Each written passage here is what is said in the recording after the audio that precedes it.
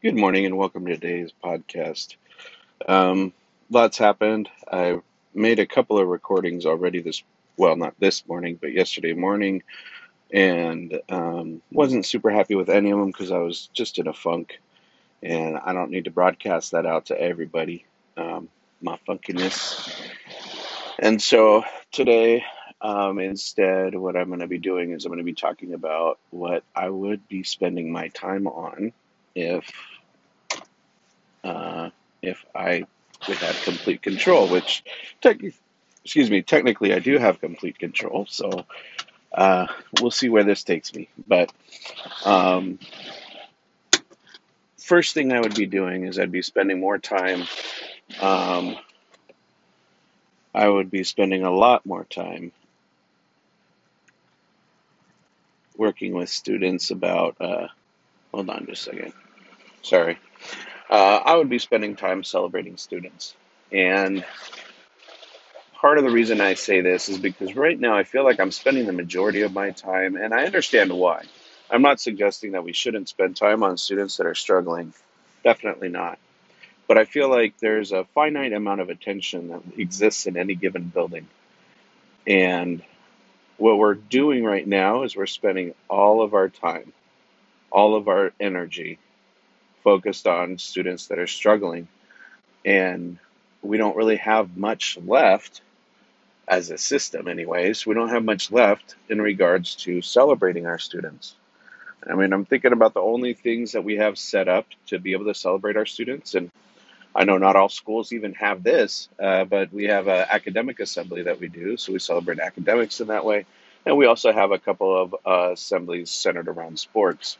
But even then, it's not about celebrating the students' accomplishments in sports. It's really about just celebrating the sport in general. So you could easily make the argument that we're not really celebrating those students. We're also not celebrating on an individual way like we do with our academic um, assembly, and that's a system, right? So one of the things that while over the summer I was working and I was trying to think about things that I would change. What would I do if I were in charge, kind of a thing. And one of the things that really seemed important to me, and I haven't had a chance to be able to try this, mostly because I have a boss and I haven't done a very good job of convincing my boss at the time. Now, my new one, the one I have currently, I think I could convince him to do this, but again, it's very precarious because the realities are if uh, if all of a sudden there were some discipline matters going on, I wouldn't be able to do it. So, um, but anyways, what I wanted to do is center around some of the things that uh, I'm good at and that I feel like I could share with my students. And one of those is cooking. And I would really love to be able to. I've even talked to the leadership teacher about this, and he graciously said, like he reminded me the other day, hey, remember you talked about this, and I think it's great, but so far we've only talked about it. In other words, you haven't done this, dude. It was a very nice way to be able to talk about it, but at any rate, what I was planning on doing is making a lunch specifically for our leadership kids. And the reason why it was lunch is leadership happens fourth period, which is where lunch spans fourth period. And so it seemed like it would be a great time. And then, we could have like little, um, little awards and stuff like that, and thank yous and recognitions, even within the class. And it would do two things. One, it would reinforce um, a lot of the work that he's doing inside of that leadership class. It would also reinforce the relationships that are building amongst those students, and it would give them something positive. I mean, if it ends up being an award that they can hang on their wall, all the better, because really the things that these kids are doing is astounding, and stuff that I would never have done when I was in high school. I would never even thought of doing in high school. And a lot of our students are doing this, even facing a lot of kinds of messed up problems that they have to deal with, which really, if you look back at it, really is life. That's the way life operates sometimes. I've been very blessed and lucky in my life where I haven't had a lot of those uh, difficulties. I mean, there were a few while I was trying to get through school and trying to get my teaching certificate and stuff like that. But I've been very blessed lately in that, aside from battling small, minor, uh, I call them small and minor, some might call them big. But I guess that's kind of the point, is it all dependent on perspective. And since our students, the only reality they know is the reality that they're living, really, excuse me, I really apologize for the sneeze. Uh, anyways, sorry, apologies to the listeners. But anyways, back to what I was saying. Um, it's really important that we recognize our students, that we spend time on the students that are doing good, because if all we do is spend our time on students that are struggling, then really, what kind of culture are you really building? And it's a mountain that you'll never get to the top of. Um, and what I'm talking about is, you know, a lack of balance. Because I'm not saying that all we should be doing is spending our time uh, celebrating the students that are doing really well. I think that there's something to be said about taking time to be able to do some things for our students that are really struggling. That's important. Um, but so is recognizing the students that are putting all this work in, and oftentimes they feel like they go through school invisible. They have no idea how impressed their teachers are because their teachers are too busy focused on other things. And it's something I've noticed, and it's kind of the reason why I'm talking about this in this podcast, of what would I be doing if I could, even though it's kind of a misnomer, even though I believe I have the power to be able to do what it is that I think I should be doing. Um, it's just I'm not. I'm not doing it right now. And so if this podcast is what I need to be able to change that, then so be it. Let's see. The next item was coaching practices with teachers. Um, that's my next thing. And I tried to do these in order of importance. I believe that the teacher coaching is key. And it's not because I think that I have all the answers. There's a lot of administrators out there that believe that that's how you improve teachers, is you're the person with all the answers and you give those answers. And as long as you're giving those answers and they're listening, they're going to be able to do these things. And that can be true sometimes and with certain teachers, but it's not universally true. Um, because to say that I don't have a certain amount of expertise that I could impart to a new teacher and help them be able to improve, that would be wrong to say that I didn't have that, and I could do that and be successful. But the reality is it becomes short lived unless there's some sort of a process that allows a teacher to take ownership to that piece. That this is somehow something that they themselves believe in and that they're trying to make adjustments on. You get a lot more mileage if if the inquiry, so to speak, is coming from them, and it's very similar to our students. We get a lot more mileage or a lot more motivation and follow through if what we're working on with a kid is something that comes from them.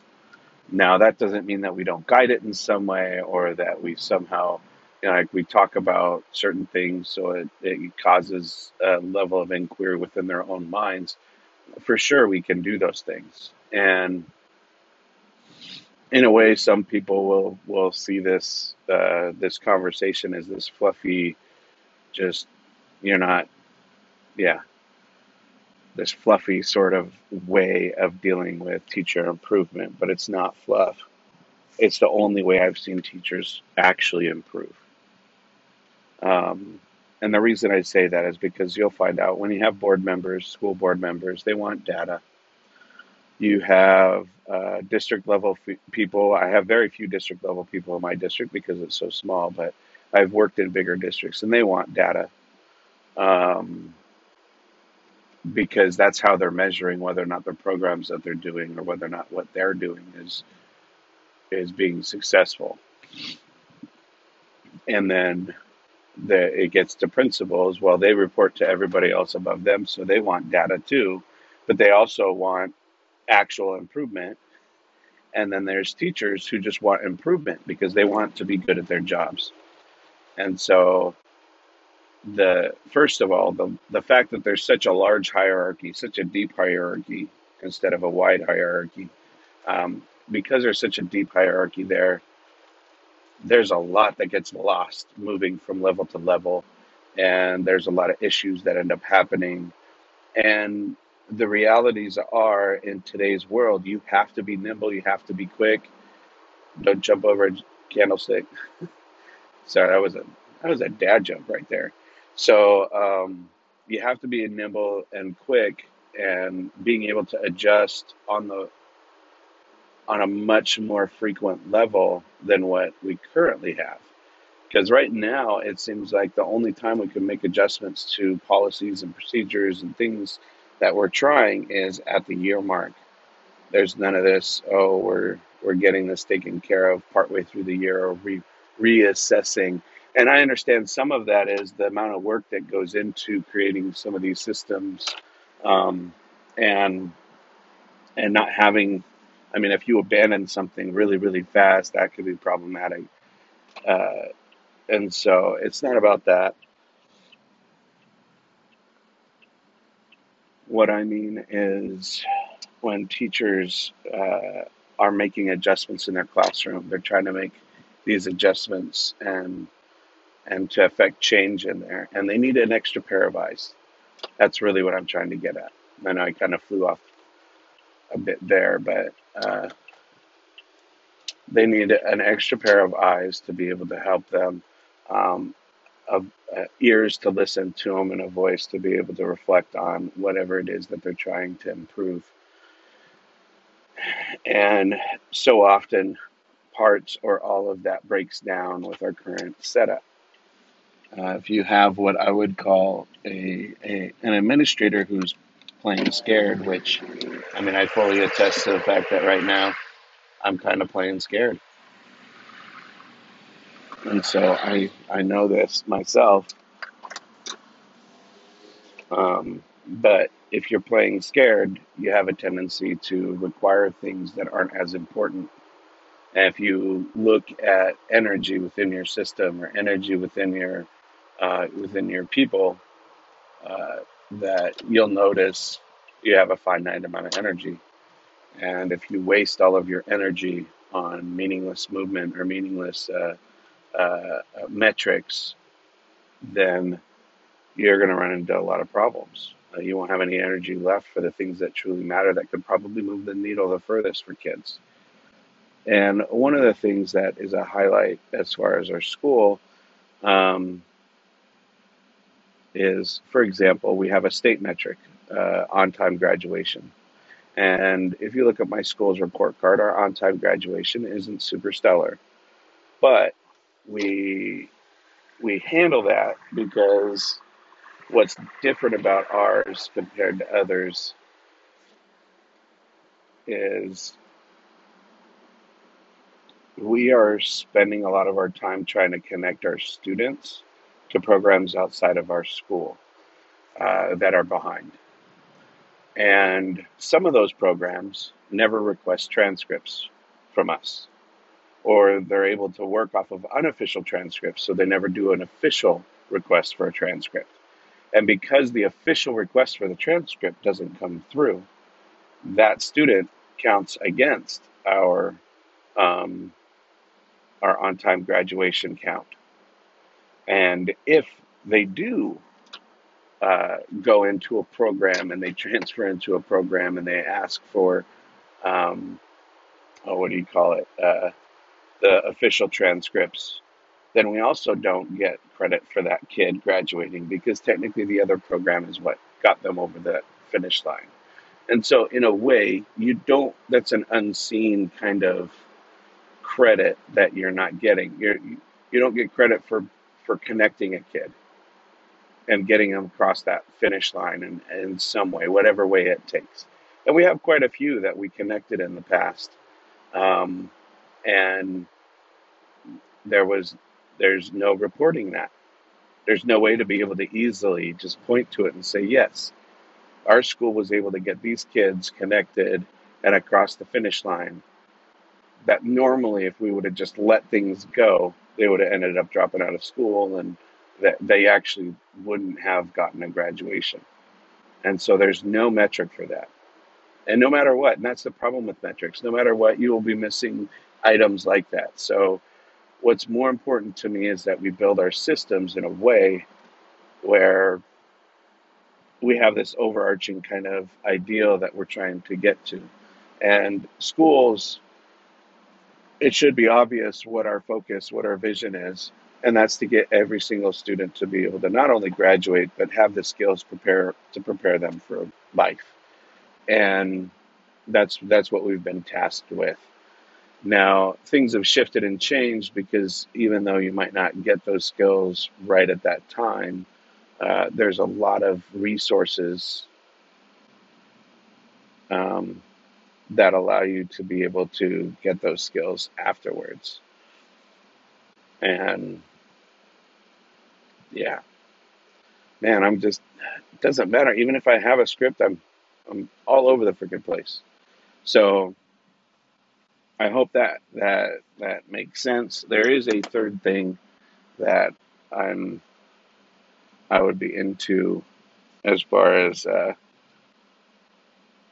what I'd be spending my time on if I could, and the bulk of my time. So it would be celebrating students. It would be working with my teachers, and then program planning. And what I mean by that is, if you look at school as being an opportunity to learn, an opportunity or a set of opportunities for students, and then we try to create systems inside of those opportunities to increase the chances for success. And a big part of that is designing those opportunities. And right now, I'm struggling trying to carve out the time to be able to go do all of the planning that we need to do to be able to create these classes and these coursework opportunities for students. And really, what I did is I looked at our school and tried to figure out, well, what would set us apart? What would make us different than those schools around us? And my mind landed on, we're in the middle of a STEAM wing reconstruction, so we had a bond that went through, and it was all about STEAM, which was science, technology, engineering, arts, and mathematics. And what that ended up doing is it increased the size of our building by about 6 classrooms. Also pulled the teachers that are out in the portables into the building. But that's when the project's finished. And what we've been trying to do is systematically, myself and the CTE director have been trying to figure out the classrooms and pathways for our students so that one, they have these employable skills, and two, there are lots of opportunities to be able to um, get. Now, dual credit is the wrong word. Really, what it is a choice credit. So they'll be able to choose between science or CTE credit or vocational education credit, and we're trying to increase those possibilities. Also, the idea is to get them trained in a skill before they leave high school that can either put them through college or can be a viable career that they're going into. And one of those is like our biotech class. And I have a teacher who's on fire, absolutely excited about the program that he's trying to build. Um, the problem is getting the right number of students in there. Like right now, we don't think we have 10 that are in the program. And if there's any kind of fall off, I mean, you could imagine we're not going to be able to run that program. And so I anticipate that as that program gets more and more established, the bigger and bigger it'll get. But we won't know, and it's hard to be able to convince people who don't know that for sure. So dealing with the board on that can be difficult, and other people at the district level, not as difficult as if I were in a bigger district though. And I have good people above me, so we're working to try to get this to happen. And we've done a number of things. My teachers have worked crazy hard. I've worked with the program manager at the district level, the CTE program manager, to try to create these classes and get the courses uh, approved by the state and all this other stuff. Uh, and we're excited about where it could go, but I haven't been able to spend the time I need to be able to truly sit down and plan these things out. The other problem is, and this is one of those reality problems, one of the problems is also our school. The number of students that we have is pretty low. And so we're not able to offer a wide range of programs yet because you'll run out of students really, really fast, especially if your bulk of your students aren't interested in any of the programs that you're offering. And so there's this balance between student interest and making sure you're getting the right courses and getting the right teachers in those courses and getting the people actually certified that have the expertise to be able to do these things also. And so there's all these moving pieces to it. And I love doing the work. It's just I get bogged down in investigations and meeting with kids about their cell phone usage in classrooms. Probably 90% of my time right now is being taken up with attendance referrals, like kids tardy too much to my class or kids skipping my class, which is still important, don't get me wrong. And meeting with kids over a cell phone, not putting it away or not handing it over when the teacher is asking for it. So those are the main things that I'm dealing with for the large part. And every once in a while, you'll have something crazy happen. Like just yesterday, there was an accusation of somebody calling two other kids the N word, and so that uh, we take that very seriously. We have to investigate it in the moment. There's no waiting till tomorrow or anything like that. And so I was running around trying to get that taken care of, even though it wasn't a student in my alphabet. It didn't matter. The moment it is it's reported to me is the moment that I need to start working on it. So, and I have another investigation that I have to do that's similar. That's harassment, not sexual harassment, but just harassment in general. Somebody doing something repetitively, even though they've been asked not to. And that one's especially messy because the the kid who's being accused has been caught in numerous lies in the past and gotten away with a few because their parent comes in and backs them up no matter what, even though they've been caught in lies and the parents know that. And so all my, everything has to be right. Otherwise, I can't do anything. And then I send the wrong message to the person who reported the harassment because if nothing's done, they easily have that feeling of, well, then why did I report it? So all of that takes a lot of time, and probably the majority of my time. And that's the frustrating part about my current job because that is still an important part of my job, and I can't give it up. I can't just make a decision, oh, I'm going to only focus on these things, even though I know those things, if I focused on them, would improve our school vastly. Um, I still have this other side where I'm doing all this other work, and it could be handled by getting a dean of students, for example. Unfortunately, don't we're because of the programming that we already have, we don't have the money to be able to pay for a dean of students. And in order to get that money, we would have to stop doing some of the things that we're doing that are working.